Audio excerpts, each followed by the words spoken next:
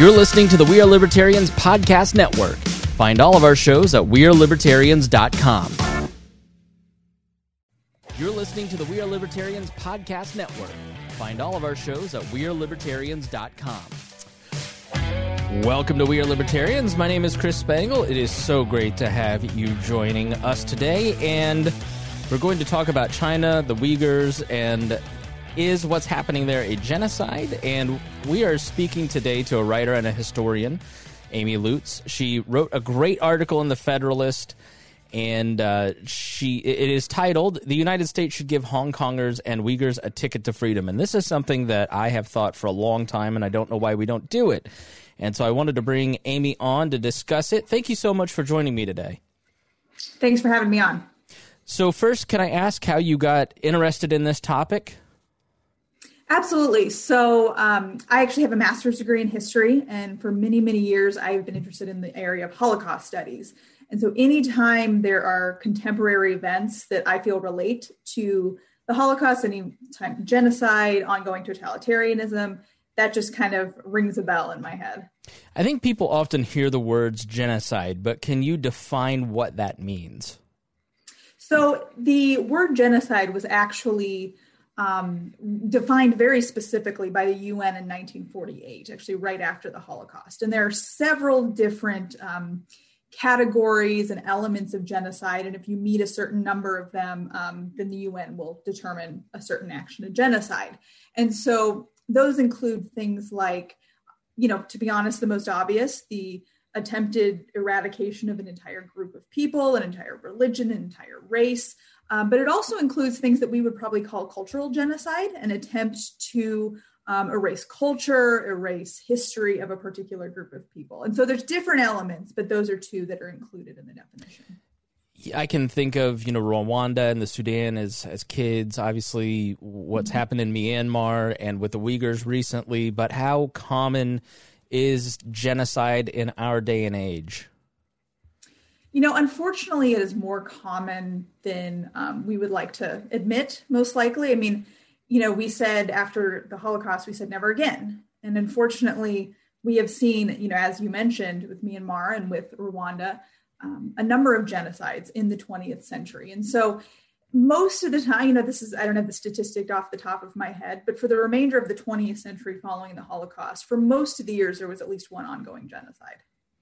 So let's talk about the People's Republic of China, the PRC, founded in 1949. And you look at what's gone on in China, and, the president recently said in a town hall that part of their societal norms is just what's happening with the Uyghurs. And when you look back at their history, he's sort of right. So can you talk about the history of human rights and the People's Republic of China?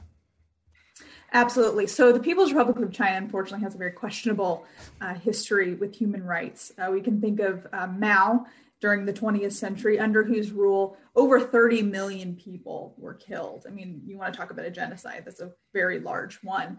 And this combination of nationalism and statism is really tipping towards totalitarianism in the People's Republic of China. There's all this talk about how, the Chinese have incorporated maybe some more liberal or capitalist elements in the past decades. And while in some small areas that's true, that's really mostly crony capitalism. And many of those elements are actually being crushed at this point anyway. And so this has been an ongoing problem for China with their human rights issues. And if we don't address it, it will continue to be a problem. Yeah, there seemed to be a moment of hope. Nixon goes to China, it starts to open up. You start to see more capitalistic mindset there. You see the rise of is it Alibaba or Jack Ma's company? And you hear about these billionaires in China who have these big companies and they start to invest in America. And then it just seems like in the last 5 years it's fallen apart. And Hong Kong has kind of been the centerpiece of that. So can you talk about what's happening in Hong Kong specifically over the last decade? Absolutely. So Hong Kong really was supposed to be and used to be kind of this center of freedom in China. It was really the only place in mainland China that had any sort of freedom of expression, of movement, of anything. And unfortunately, the PRC has been increasingly cracking down on that. And so dissent is punished. People do not have the same freedoms that they do. And just within the last year, really the last elements of freedom that people in Hong Kong had are starting to slip away. So it's really no surprise that people in Hong Kong are actually increasingly trying to leave, go to Great Britain or elsewhere throughout the world.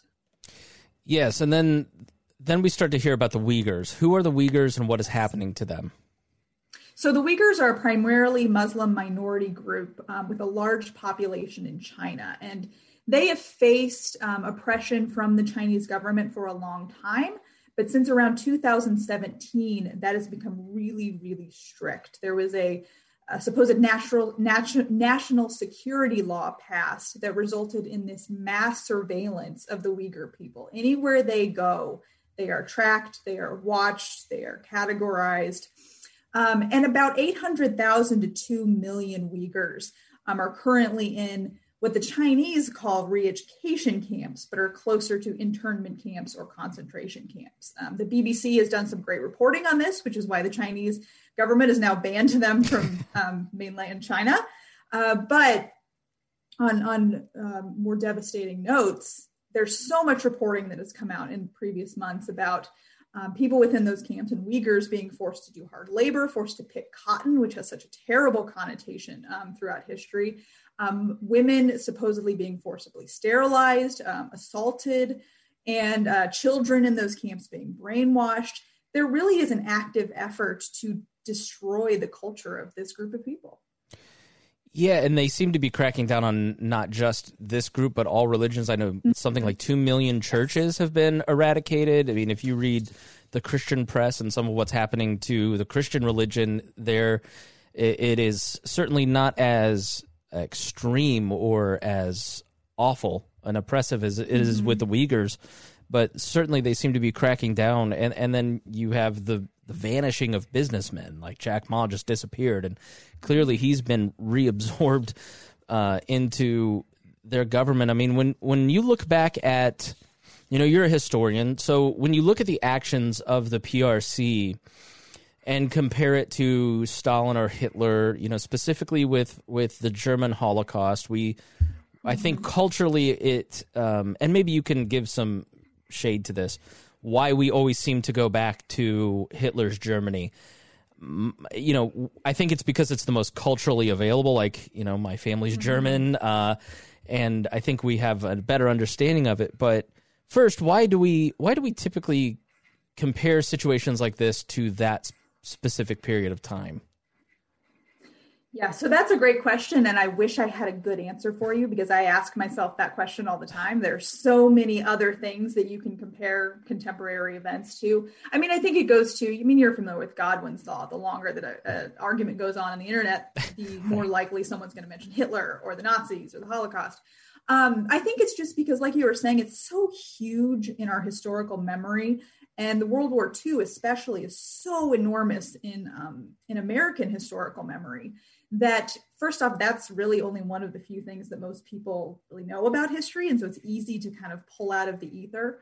But also because it was just, when you talk about the Holocaust, we talk about Hitler and what the Nazis did, it was so almost undescribably egregious that it's the most negative, insulting, critical thing that you can say about a political opponent. And, we look at today's modern political discourse, people are always looking for something to label their political opponents as, really, really bad. Yeah, it's like a jump to the worst thing.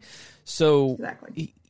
I don't know if comparing the Uyghur situation to the Holocaust is that dismissive of what happened almost 100 years ago, or are there parallels here? Or, I don't think people mean to be offensive or diminish, but they're looking for the right language. I mean, help us compare and contrast if we should even do that.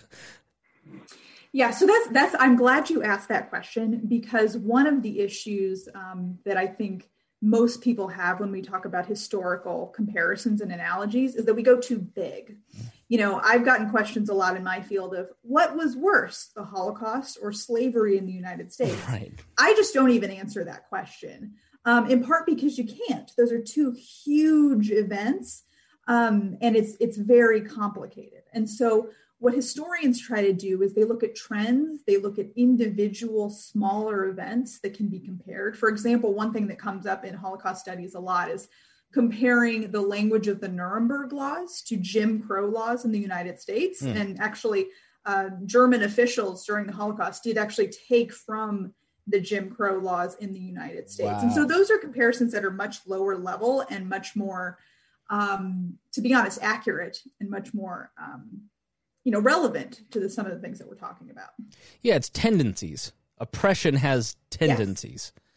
Yes. So when we look at some of those oppressive tendencies that regimes have, I mean, what do you see in the PRC's behavior towards the Uyghurs that sticks out to you?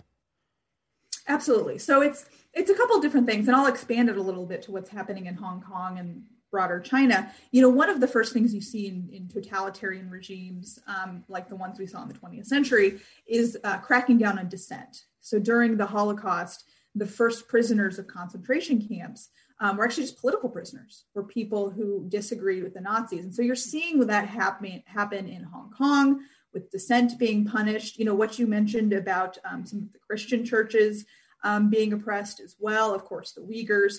And that's where it starts. The problem is with these huge totalitarian regimes, the value of human life goes down more and more and more. And that's one of the many reasons that they often, unfortunately, lead to mass killing, lead to genocide.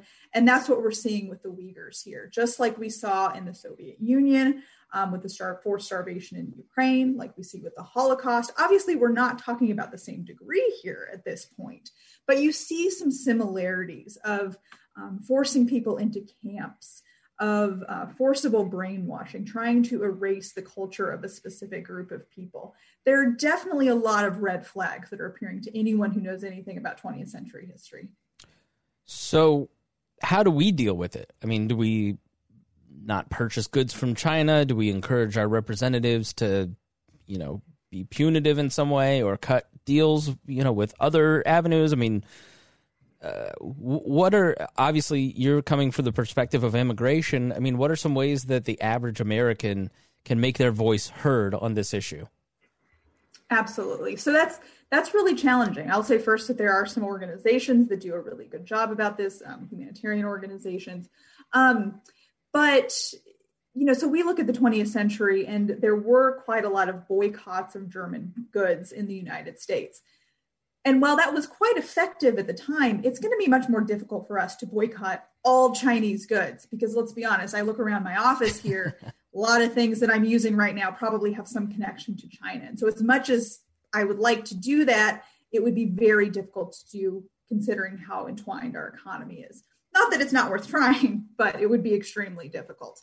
I think as cliche as this says, or as this sounds, yeah, you mentioned having our voices be heard. I think that's actually a huge part of it. If you look back in history, the role of petitions, the role of protests, the role of mass demonstrations is an enormous factor in pushing back against things like this. Back in the 1940s, there was a huge multi-day rally in Madison Square Gardens against what the Nazis were doing to the Jews. Eleanor Roosevelt was invited. It was this huge event. And a lot of that pressure actually led the government to taking action, eventually developing their own refugee program. And so I do believe that there is room for that. There is room for individuals to gather together in groups and push back on this. But I will say it's also not an easy task. There is, as I mentioned in the article, as you alluded to, there's an immigration component to this. And that's not something the average person can do. Unfortunately, that's a government policy. But I think urging the government to allow more refugees in, to create some sort of special visa system like the British are doing for people fleeing Hong Kong, is a very good place to start. Is it a matter of contacting our representatives? Because this just seems like a no-brainer. If freedom is ending in a place like Hong Kong, which once was the most free place on earth, when the British transferred it to the Chinese government, I think in 1999, I remember being younger, and now it's fully a part of the Chinese system. Do we contact our representatives? Do we, like you said, hold protests? I mean, what are some ways that we can really make this felt and start to get some action from both the administration and Congress people? Absolutely. I mean, I think it's all of the above. I think at heart, there's a role in organizing. It's not just so you and I, if we're trying to do things separately, we might not have that much power. Now, yes, we could contact our representatives, and we probably should. We could, put signs on our houses or post on Facebook or whatever people do these days to protest. But there's something very powerful about, to be honest, collective action, gathering with other people to protest, to have some sort of system of calling your representatives, to have some sort of petition writing program. Those are very important, and to really rally people in power to do something. So, I've already had some conversations with a small group of friends of mine about what we can do. But that's really the first place to start, because we could sit here talking for hours about what we should do, what we can't do. But it starts with taking that action and finding like-minded people. Well, the first step that you can take is go to The Federalist, check the show notes of this episode, and grab the article, "The United States Should Give Hong Kongers and Uyghurs a Ticket to Freedom" by Amy Lutz. You had a co-author on that, did you not? I did, Erin Tao. Yeah. Erin Tao, okay.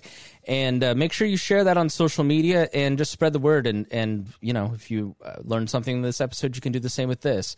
Amy Lutz, a writer for The Federalist and a historian, part of the Young Voices program. Thank you so much for joining me. Thank you for having me on. Before we go, where can people follow you? How can they follow your work?